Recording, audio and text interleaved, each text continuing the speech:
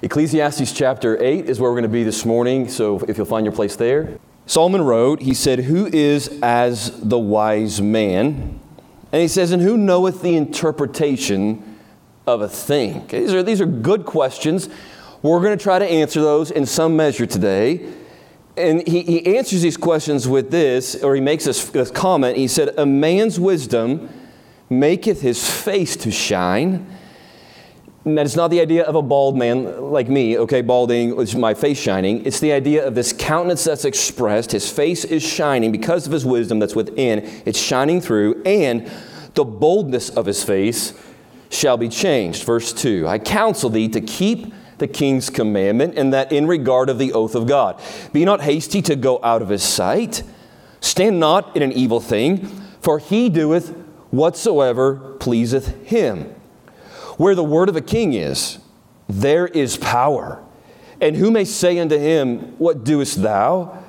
Whoso keepeth the commandment shall feel no evil thing, and a wise man's heart discerneth both time and judgment." Let's pray today. Father, thank you for today, for the music that we heard.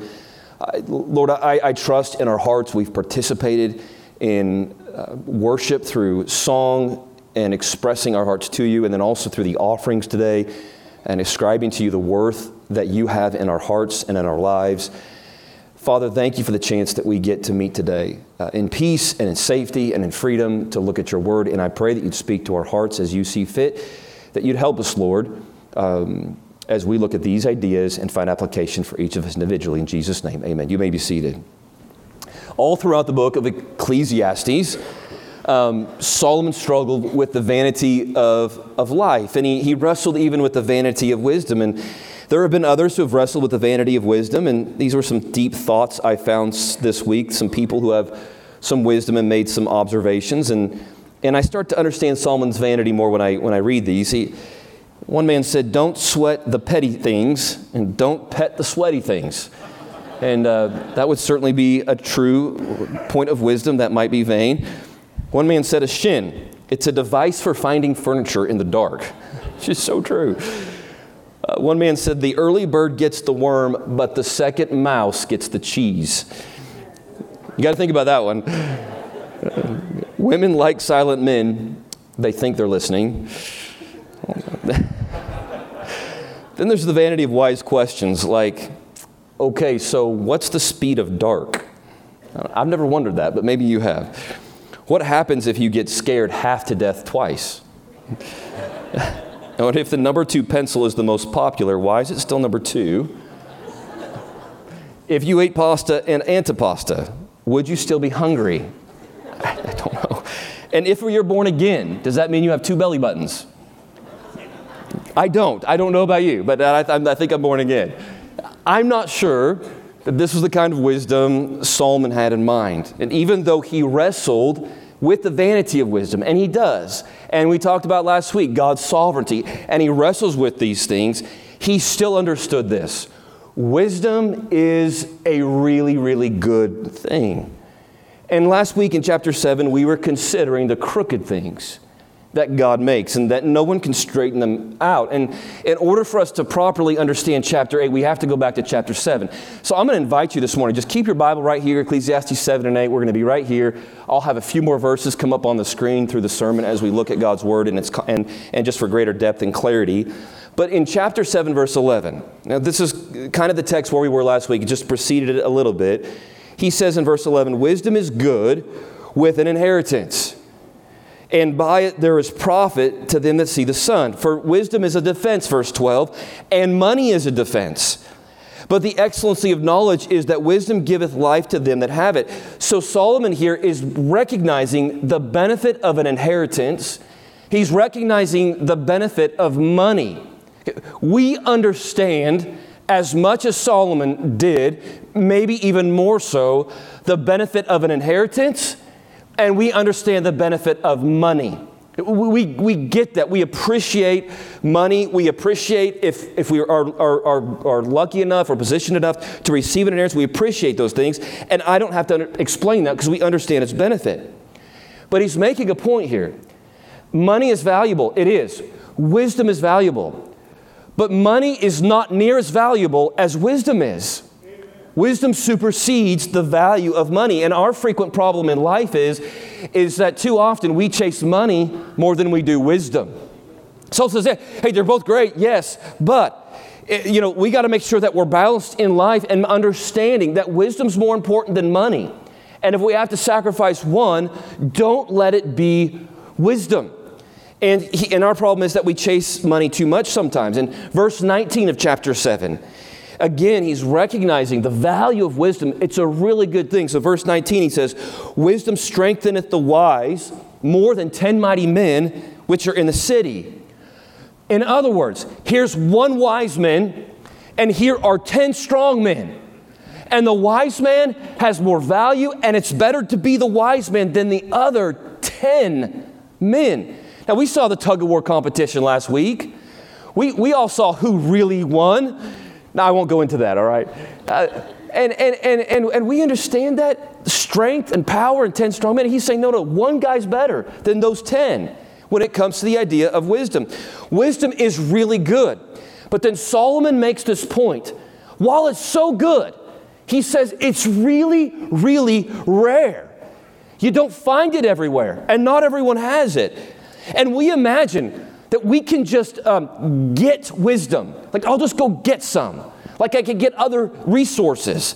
But even Solomon, who could get anything, couldn't just get wisdom. And so in chapter 7, verse 23, look there with me. He says, all this have I proved by wisdom. And he says, and I said, I will be wise. I'm going to get some. This is who I'm going to be. I will be wise. But it was far from me. I couldn't just go get it. I can't just say that and become it. I can't pursue it that way. Verse 24, that which is far off and exceeding deep, who can find it out? Like, it is so far beyond even me. What wisest man in the world, and he says, even wisdom for me is far deeper and further out than I can attain. Wisdom lies beyond any of our ability to simply attain it or discover it. You won't find wisdom in a university. You won't find it in a book. You're not going to find it in social media or on a news website or broadcast. There was a man in the Old Testament named Job. You know who Job was. And he asked this question, and I have some of these verses on the screen. He said in verse 12, but where shall wisdom be found? When you go looking for wisdom, where do you go looking for it from? Verse 13, he said, man knoweth not the price thereof, neither is it found in the land of the living. The depth said, it's not in me, and the sea saith, it's not with me. It cannot be gotten for gold. You can't just go buy it. Neither shall silver be weighed for the price thereof. Verse 17, the gold and the crystal cannot equal it, and the exchange of it shall not be for jewels of fine gold. No mention shall be made of coral or pearls, for the price of wisdom is above rubies. It's more valuable than anything this world can offer. So verse 20 again, he asks the question again. Well, then whence comes wisdom? Where does it come from? Verse 21, seeing it is hid from the eyes of all living and kept close from the fowls of the air, destruction and death, say we have heard the fame thereof with our ears. Verse 23, where does wisdom come from? Well, God, He alone understandeth the way thereof, and He knoweth the place thereof. It is from a place. In verse 28, Job said, and unto man he said, behold the fear of the Lord. Now that is wisdom. And it doesn't come from any other place. True wisdom is accessible only through God. Okay, back to our text. Ecclesiastes chapter 7, verse 27. He said, behold, this have I found, saith the preacher, counting one by one to find out the account. Okay, so this is what he's saying. I have done inventory on real human beings. And what's his inventory? What's he looking for? What's his metric? He says, I'm looking for wisdom.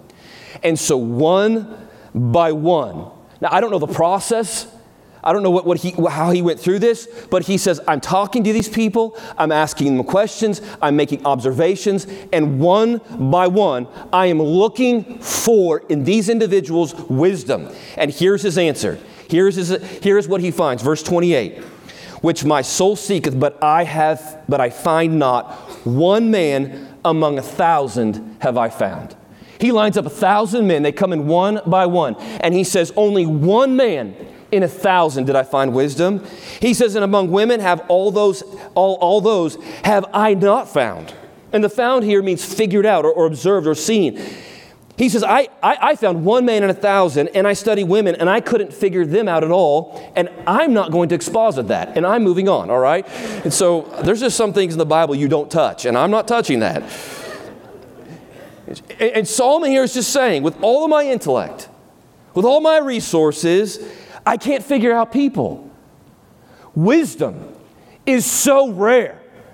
It's so valuable, and it's so rare. And it's not because it can't be found. It's not a finite resource. It's not like gold. There's only so much gold. It's not like oil. There's only so much of it. He says it's not a finite resource. It doesn't end. It's a limitless supply. In fact, it's quite the opposite of being a finite resource. It's simply rare because people don't avail themselves to the process whereby it is attained. You have to get wisdom a certain way. And wisdom changes you into a certain kind of person. And people, the thousands that he lined up, they weren't availing themselves to it. They weren't looking for it in the right places. They didn't really want it. They didn't really want how it could potentially change them. And even when those who say they are wise, in Romans chapter 1, Paul said, they're really fools. They profess to be wise. But even in our thinking, sometimes we're fools. And so now we get from chapter 7 into chapter 8. And this lays the foundation for our understanding for this thought this morning. Because we come into chapter 8 and verse 1, and this is where our text is. And this is where, in verse 1, things get a little fun. Some people, though it's rare, do have wisdom. They do have it. And so even though there might be thousands out there, you consider all the thousands of people who live in Tulsa, I think, and I believe in my heart, there would be a higher percentage of wisdom in a place like Eastland Baptist Church. I hope so. So he says, I've looked at all these thousands of people. He goes, wisdom, it does exist, and some people do have it. Even though it's rare, they do have it. How do we know? Well, their face is marked by it. Their face is marked by it. Look at verse 1 again at chapter 8. Who is as the wise man? You want to find a wise man? He says, okay. And who knoweth the interpretation of a thing? Who's got wisdom to share? Who can explain things from the depths? And he says, a man's wisdom makes his face to shine, and the boldness of his face shall be changed. The face, it's the front of something. It's the visible state. It's the appearance. It's the look. Okay, so sometimes with my children, I will catch myself, and I don't do this intentionally, but I love my kids. I marvel that Elizabeth and I brought into the world. I'll never get over it. We brought into the world 4 human beings, and I look at their faces and I see a reflection. And even this past week, and Sophia didn't know this, so this might creep her out a little bit, but she's watching television, and I see her profile of her face, and David, my son, is sitting next to her, and I'm just staring at their faces. I love them so much. I am so proud of them, and I marvel at that. And every once in a while, they'll look over and be like, "What are you looking at, Dad?" Like, that's disconcerting to me.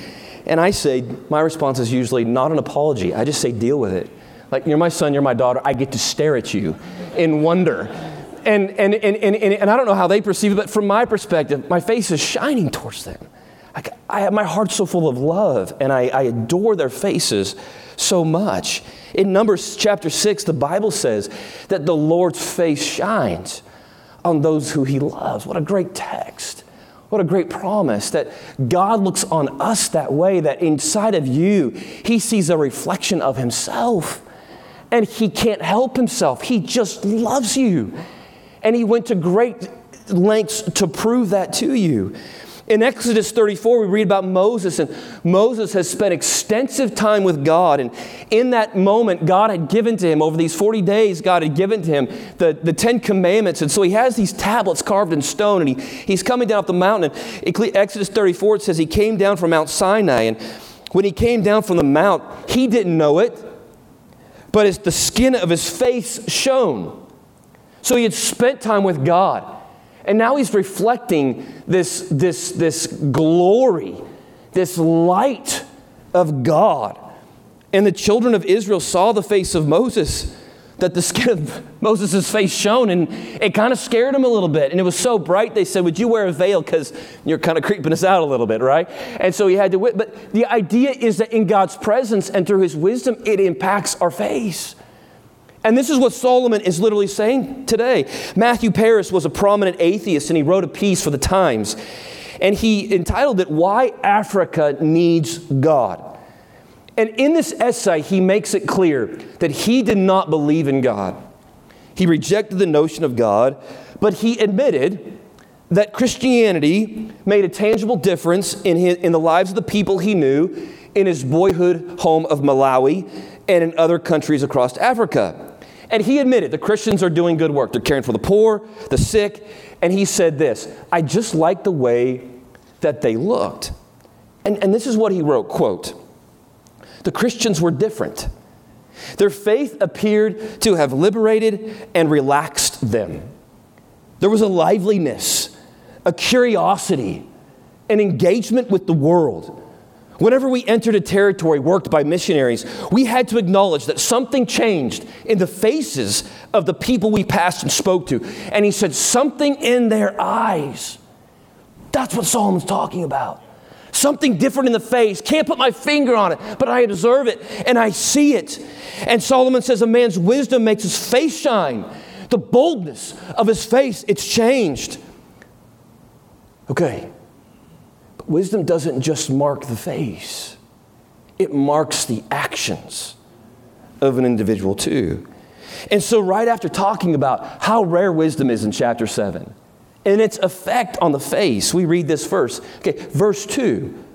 Chapter 8, verse 2. He says, I counsel thee to keep the king's commandment, and that in regard of the oath of God. Okay, this is where the text starts to get not very interesting. And this is where the fun wagon ends.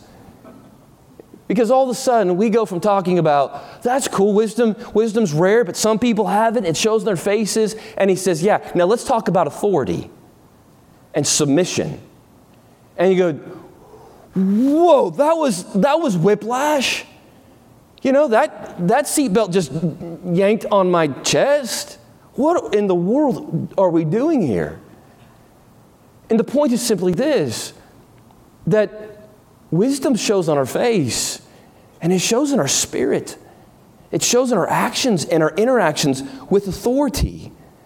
And it is our response to authority, and it is how we interact with authority, that we often can determine those who are wise from those who are not. See, God's wisdom makes a difference in the way we look, but it also makes a difference in the way we behave towards authority, specifically from the text. We are, all of us today, under authority. And I would say this with almost unanimity, I think, in this group here, because we're human beings, we're all under authority, and we all struggle in some measure with authority. Like, I don't think there's a person here that wouldn't agree with that. In some measure, we struggle either with authority that's directly above us, or maybe we just struggle with the construct or the idea of authority itself. Our sinful nature that Paul writes about so eloquently in the New Testament brings with it a rebellious nature that's especially hostile to authority. This was part of the first sin's curse for Eve's sin against God. Eve sinned, and one of the very first parts of the curse of sin was that she would desire the authority God would grant to her husband. Right away, there's this rub, and that rub has never gone away. We struggle with today. Women have struggled with that ever since, and it's much more true today than maybe it's ever been. And it's worth mentioning, side note here, It doesn't help when men abuse and misuse their God-given authority. But we're going to gross misunderstanding if we don't think that was part of the sin curse, because it was. Too many teens struggle with, and they resist authority. They resist the authority, especially from their parents. It's almost proverbial. And it ought not be. It's not God's way. It's not the way of wisdom. There's a constant struggle with authority at work, the job site, the school, and government. Even those inside the church sometimes have a struggle with the authority found there. And there is this challenge that Solomon, out of nowhere almost, presents to us, that we as a people would have a right and scripturally informed view of authority, and we would understand God's view of authority. Why? Well, because it's through the authorities that He allows that God chooses to govern the world. Look at verse 4 of the text again today. He said, where the word of a king is, there is what? Well, there's power. Real, tangible power. He's got some bite to him. Now, the king, we don't have a king, but I'm going to tell you today, just to broaden the application, this would be a person who's in a position of authority. This would be a dad. This would be a mom. This would be a government leader. This would be a pastor. There's power there. And who may say unto him, what doest thou? Okay, he's not saying not to question it, but he's saying we better be guarded in our spirit and understand there's consequences that are attached to that. God instituted the structures of authority that exist. Romans chapter 13, verse 1. Paul said, let every soul be subject unto the higher powers. Okay, whatever those are in your life, there are higher powers, and he said, be subject to them. For there is no power but of God. That man or that woman only has power because God gave them that power. The powers that be, now here's the word we struggle with, are ordained of God. Last week we talked about how God makes some things crooked. Well, I don't like that. Right, that's our sinful, rebellious nature. Well, I don't like that version of authority. I don't like that person in authority. But if they have power, he says it came from who? Well, it came from God. Solomon understood this. He himself was a king. Paul understood this as a subject. Even Jesus understood this. In fact, he was facing some trumped up charges against him, or false accusations. None of it was true. It was all a lie. And he faced imminent death as a result. And here was Pilate. He was the Roman official who was powerful, and in his hands, he held the power of the life of Jesus Christ, the Son of God. He had the power. No, he didn't have the power, Brother Daniel. God had the power. Okay, God gave him the power. But I don't like that. I don't either. It's what he did. And in John chapter 19, verse 10, Pilate wants to make sure that Jesus understands who's got the power. And so he says to Jesus, knowest thou not that I have power to crucify thee, and I have power to release thee? I don't know who you are, Jesus, but I've got the power of your life in your hand. Whatever you say right now matters. What was Jesus' response? He says, thou couldst have no power at all against me, except it were given thee from above. What a lesson for us. The power that the president has was given to him from above. The power that any world ruler has. The power that any parent has. The power that any spouse has. The power that any leader in any position has. They couldn't have it. It doesn't matter their character, their virtue, what we like or don't like about them. They could not have that power unless it was ordained of God. And Jesus understood that. And there would be some men and women in similar positions today that could ask questions like, knowest thou not that I have the power to tax thee? And they do. Knowest thou not that I have the power to give thee a speeding ticket? Knowest thou not that I have the power to not pay for your braces or your Nike shoes?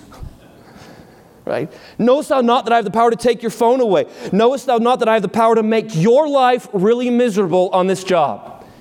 Knowest not that I have the power to withhold your paycheck or fire you?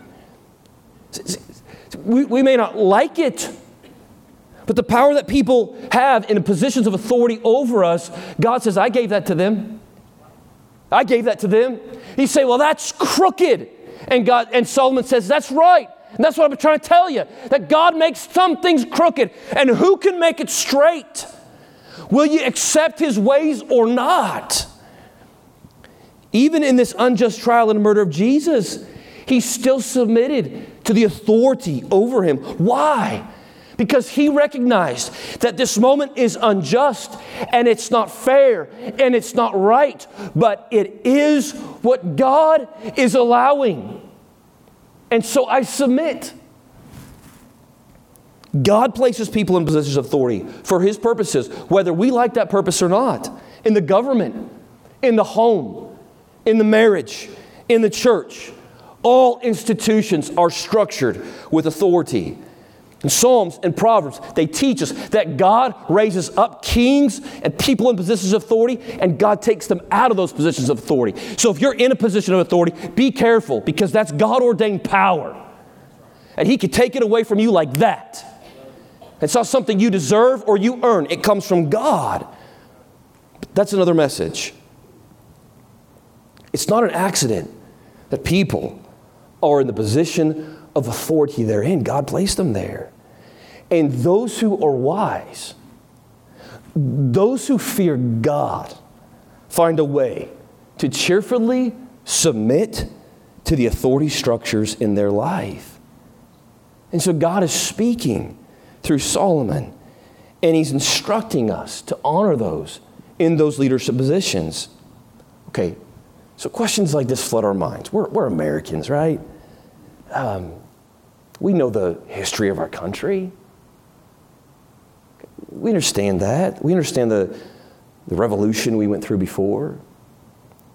So if I'm supposed to honor those in leadership positions over myself, is that always the case? Are there exceptions? And when is it my duty to disobey? Because we like asking those types of questions. Okay, there were some powerful Israelites in Jerusalem. Okay, not all Israelites are good people or were good people. And they were in Jerusalem, and they demanded that Peter stop preaching the gospel. See, you stop preaching the gospel. You're not going to do it anymore. We're going to stone you. We're going to beat you. And they did these things. And Peter answers the ruler. This is a simple, uneducated fisherman.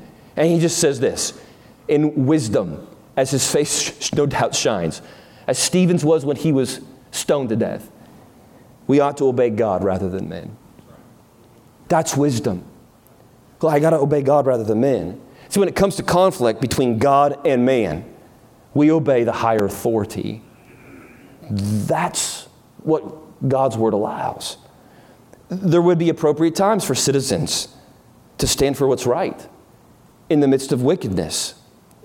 But we can still resist without violating God's principles. And He has a lot of them here. And too many today resist, and they have within them a spirit of rebellion. And it appeals to our sin nature. And we chalk it up to Christianity or conservatism, and we're wrong for it. Some Christians have become so politically active that they put their politics ahead of their Christianity. They have a worse attitude. They have a worse spirit than the power against which they are resisting, and they themselves become the greater evil. We have to be guarded here. In their attitudes and their spirit, they become more unchristian than the unchristians that they're opposing. You don't fight evil with a rebellious heart, with a pushback type disposition, and win. There's nowhere in God's word that's permitted. In fact, the opposite is true over and over and over again that Jesus teaches. You fight evil with godliness, and godliness looks very different than a rebellious spirit and heart. Jesus fought evil with godliness. Yeah, well, He lost. Pilate gave permission and they killed Him. Yeah, He died, And then he won. Big time. And it may cost you too to be godly. And it may not always look the way you think it should look. And it may look really crooked. And it may be unjust and fair in that moment. But God promises there's victory there. You fight. I am not saying don't fight, but you fight with godliness. You fight with the Spirit of Christ, not the spirit of rebellion. Godliness always wins. You are called, number one, before we're Americans or citizens of any other country, we are citizens of the kingdom of God. And we are called to be salt and light in the world. And you are called to have wisdom, to avail yourself to wisdom, and to make a difference. And you can't be different if you look and sound the same with just a different agenda. If you have the same sour, bitter, anti-authority disposition that lost people have, then you have nothing to offer this world and nothing to offer those that don't know Jesus Christ. We are called to be different. We're called to be wise. And wisdom is found in the fear of God. And when it is found, it is reflected in the face. And Solomon says, I interviewed all these people. He said, I can hardly find this anywhere. Wisdom is found in submitting to the authority over you. We don't get to ignore this and just walk away from it without suffering severe consequences in our personal lives, in our home, in our country. There are consequences if we look at that and say, well, it doesn't apply to this area, but it does. And we're going to suffer relational consequences. We're going to suffer consequences in our church. We're going to suffer consequences in our country. You're going to suffer consequences in your job environment. It's a big deal to God, and He addresses it throughout His Word. When we fail to honor authority, we do so to our own hurt. So a moment ago, we read in Romans chapter 3, verse 1, that talked about how all power is ordained of God. It's given by God. It comes from God. In verse 2, it says, whosoever therefore resisteth the power. Now, Jesus said the right words. He didn't resist the power. He says, he resisteth the ordinance of God. And they that resist shall receive to themselves damnation. When are we supposed to resist? Well, when it conflicts with obeying God or man. Okay, outside of that, when it becomes to, okay, we have to honor God first. So now we have to resist because we're honoring God. But everything else, no, you're resisting God Himself. And Solomon said it this way. I want you to look in verse 3. He says, be not hasty to go out of his sight. Whose sight? The king's sight. In other words, don't run away from him. Don't escape this principle. Don't think you can make it on your own without impunity. He says, stand not in an evil thing. Don't resist the authority is what he's saying. He doeth whatsoever pleaseth him. Where the word of a king is, there is power, and who may say unto him, what doest thou? Okay, let's contextualize this and put this in historical context this morning. The people to whom Solomon is writing would have had a sensitivity to authority that we have a hard time imagining because we have never lived under authority, at least the majority of us, like these people did. Eastern rulers held in their hand the power of life and death, and it was arbitrary to them. They didn't have to get approval from other people to kill you. They used their power capriciously. It was like, if I feel like it, if I'm having a bad day, if I don't like the way you look, then I'm not going to rule favorably towards you. It's just capricious. It was like they could just do what they wanted to.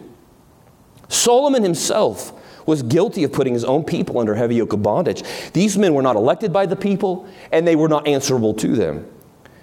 Some leaders were benevolent, but for the most part, they were tyrannical despots who permitted nothing to stand in their way of fulfilling their desires. That's the people he's writing to.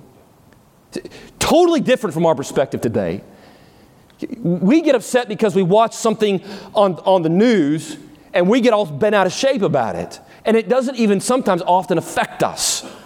These people would have affected them in a dramatic way. And God is asking these people, and He is asking us today through Solomon, to honor the authority in their lives. Okay, there's a carrot, shiny face, Okay? Wisdom, and there's a stick. Okay? Or else. Or else. Okay? In the context of church authority, the writer of Hebrews wrote, obey them that have the rule over you. Submit yourselves, for they watch for your souls as they must give account. And he says this, that they may do it with joy and not with grief. For that is unprofitable for you. So the account that rulers in a church would give for your life, your involvement, your spirit, your attitude, your heart. Yep, let me tell you about this person. Okay, he says, if they give a bad report of your life and your membership at the church and your involvement in the kingdom of God, he says that's unprofitable for you, not a good thing. Those who resist authority structures bring harm to themselves. And the examples in the Bible are endless. Eve resisted the authority structure, and it hurt her. It hurt all of us. Abel hurt himself, didn't want to do things God's way. Those who rebelled against Moses hurt themselves. Absalom hurt himself.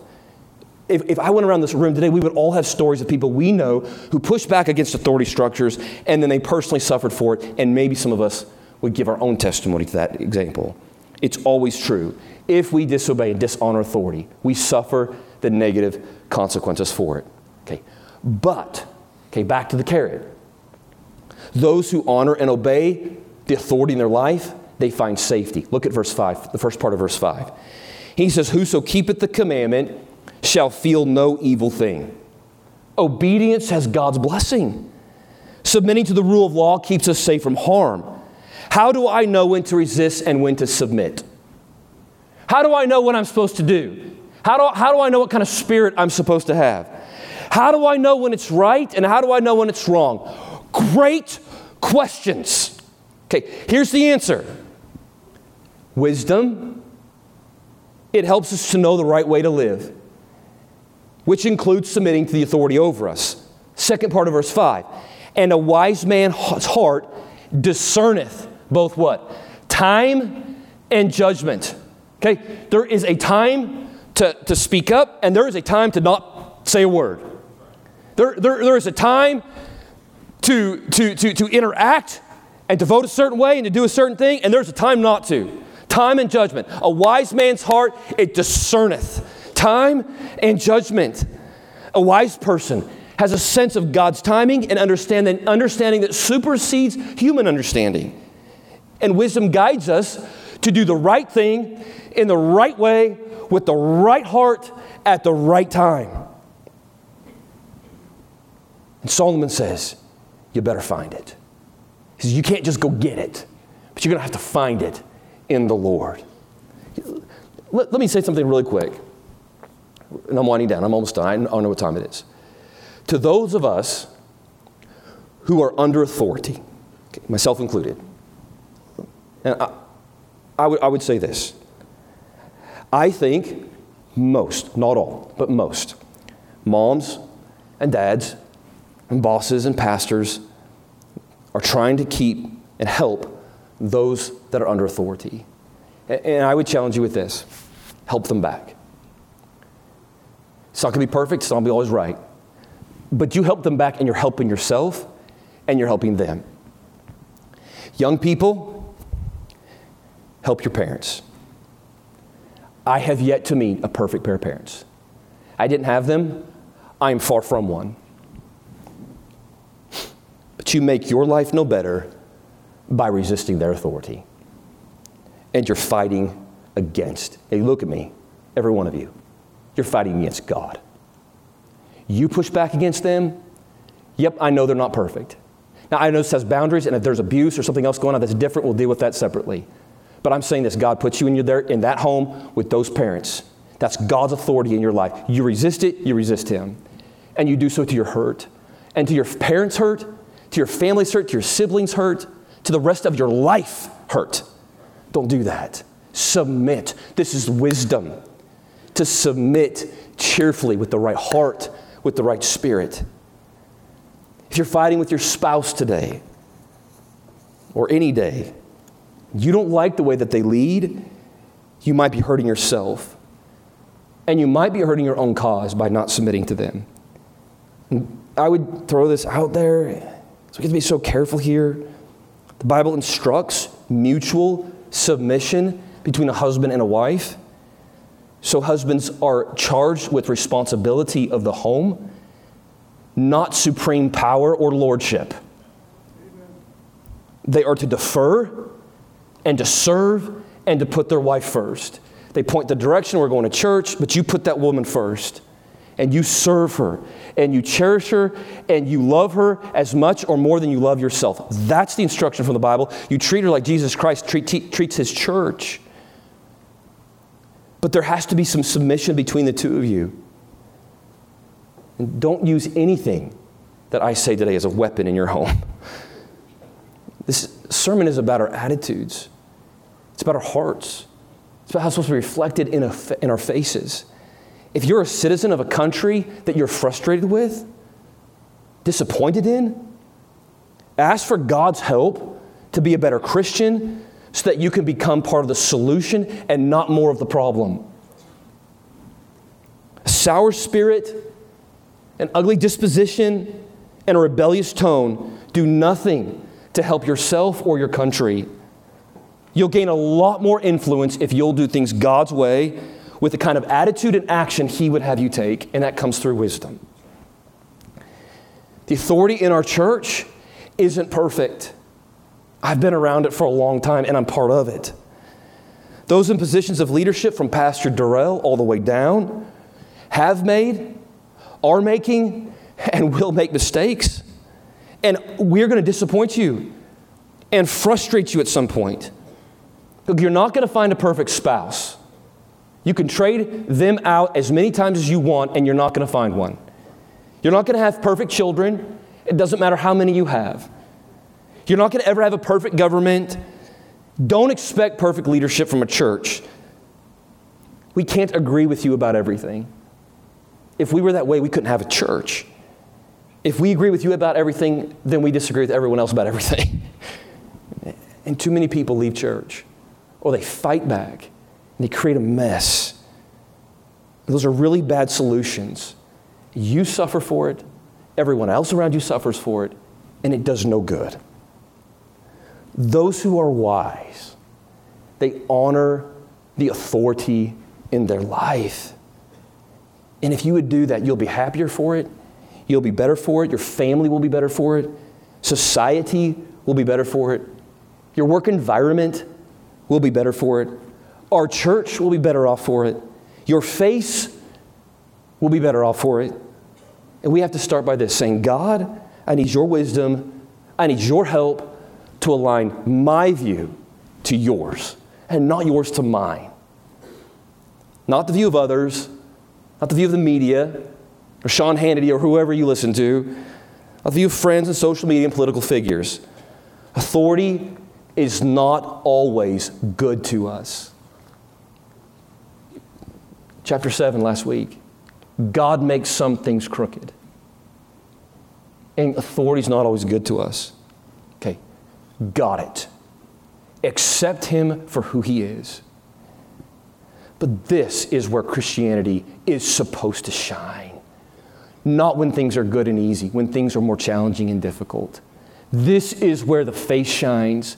This is where the boldness comes through. This is where our attitudes are right. We don't react and respond like the rest of the world because we're different than the rest of the world. We have hope that the rest of the world doesn't have. We have joy. We have light. We have peace.